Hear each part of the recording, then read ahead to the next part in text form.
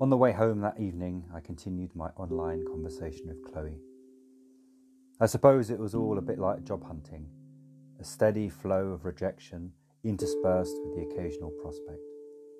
Already the process was robotic, leaving my newly revived blog saltless and unfurnished. I needed a hook, a standout date, something to pull in the readers. A flame out with a perfumed maniac, perhaps. A snog on the night bus. Videoed humiliation on the dance floor. Anything. I had only been on one date, but the icy trajectory was clear. It was all hurried Tuesday night drinks and cold-eyed mutual assessment.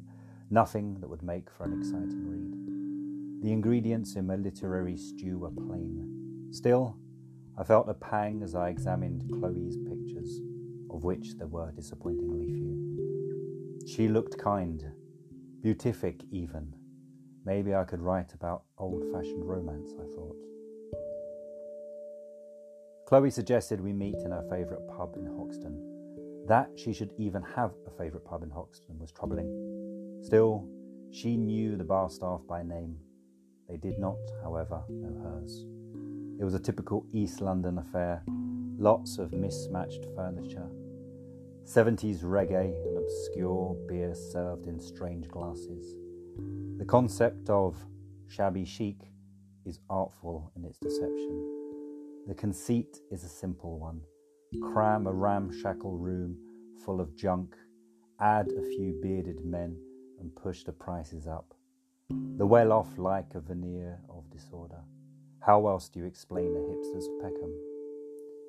The new generation of London pub provides this illusion, a place of rustic abandon and gentle decadence.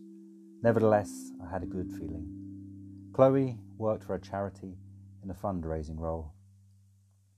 My initial thoughts were of the dreaded chuggers of central London, but she was too accomplished to actually be one. Perhaps she was their master, a kind of charity Fagin. I pictured Chloe in a darkened riverfront basement, her minions close as she issued detailed orders.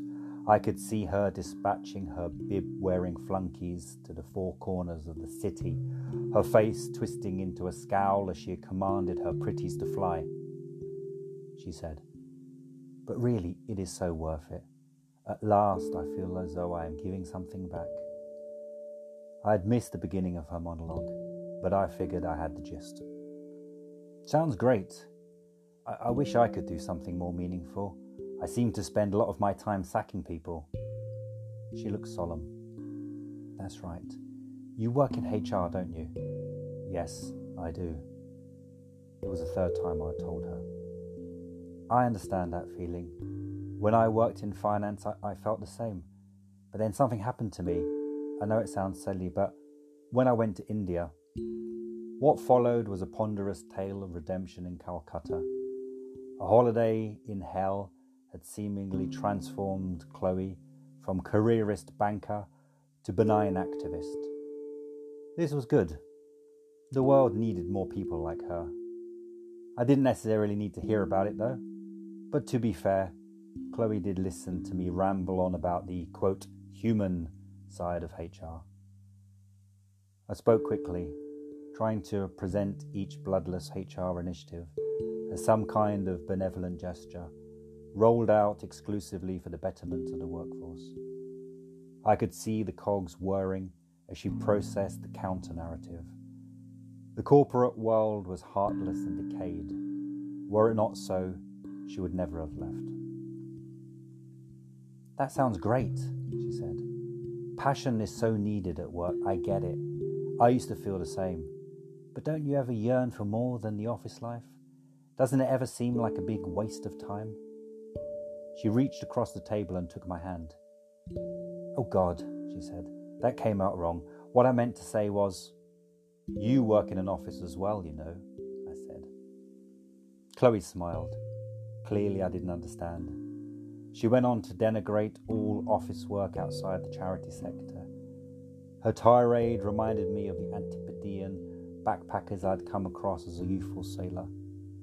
They also had a fascistic view of work and reviled any occupation that involved wearing a suit. She said, "In a lot of ways, I think it's brave to live in the corporate world.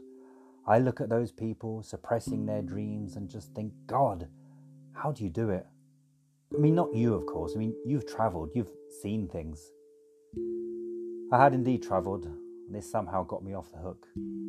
Ordinarily, I would have switched off, but as Chloe was a woman of striking beauty and limitless compassion, I accepted her blandishments. Perhaps she was right. Perhaps the corporate world was nothing but a snake pit. Maybe we were wasting our time. My mind flicked back to the jobs I held as a younger man, labouring on ruin-sodden building sites and shifting pallets in dusty warehouses. I even lived at sea before finally pushing myself into the professional world.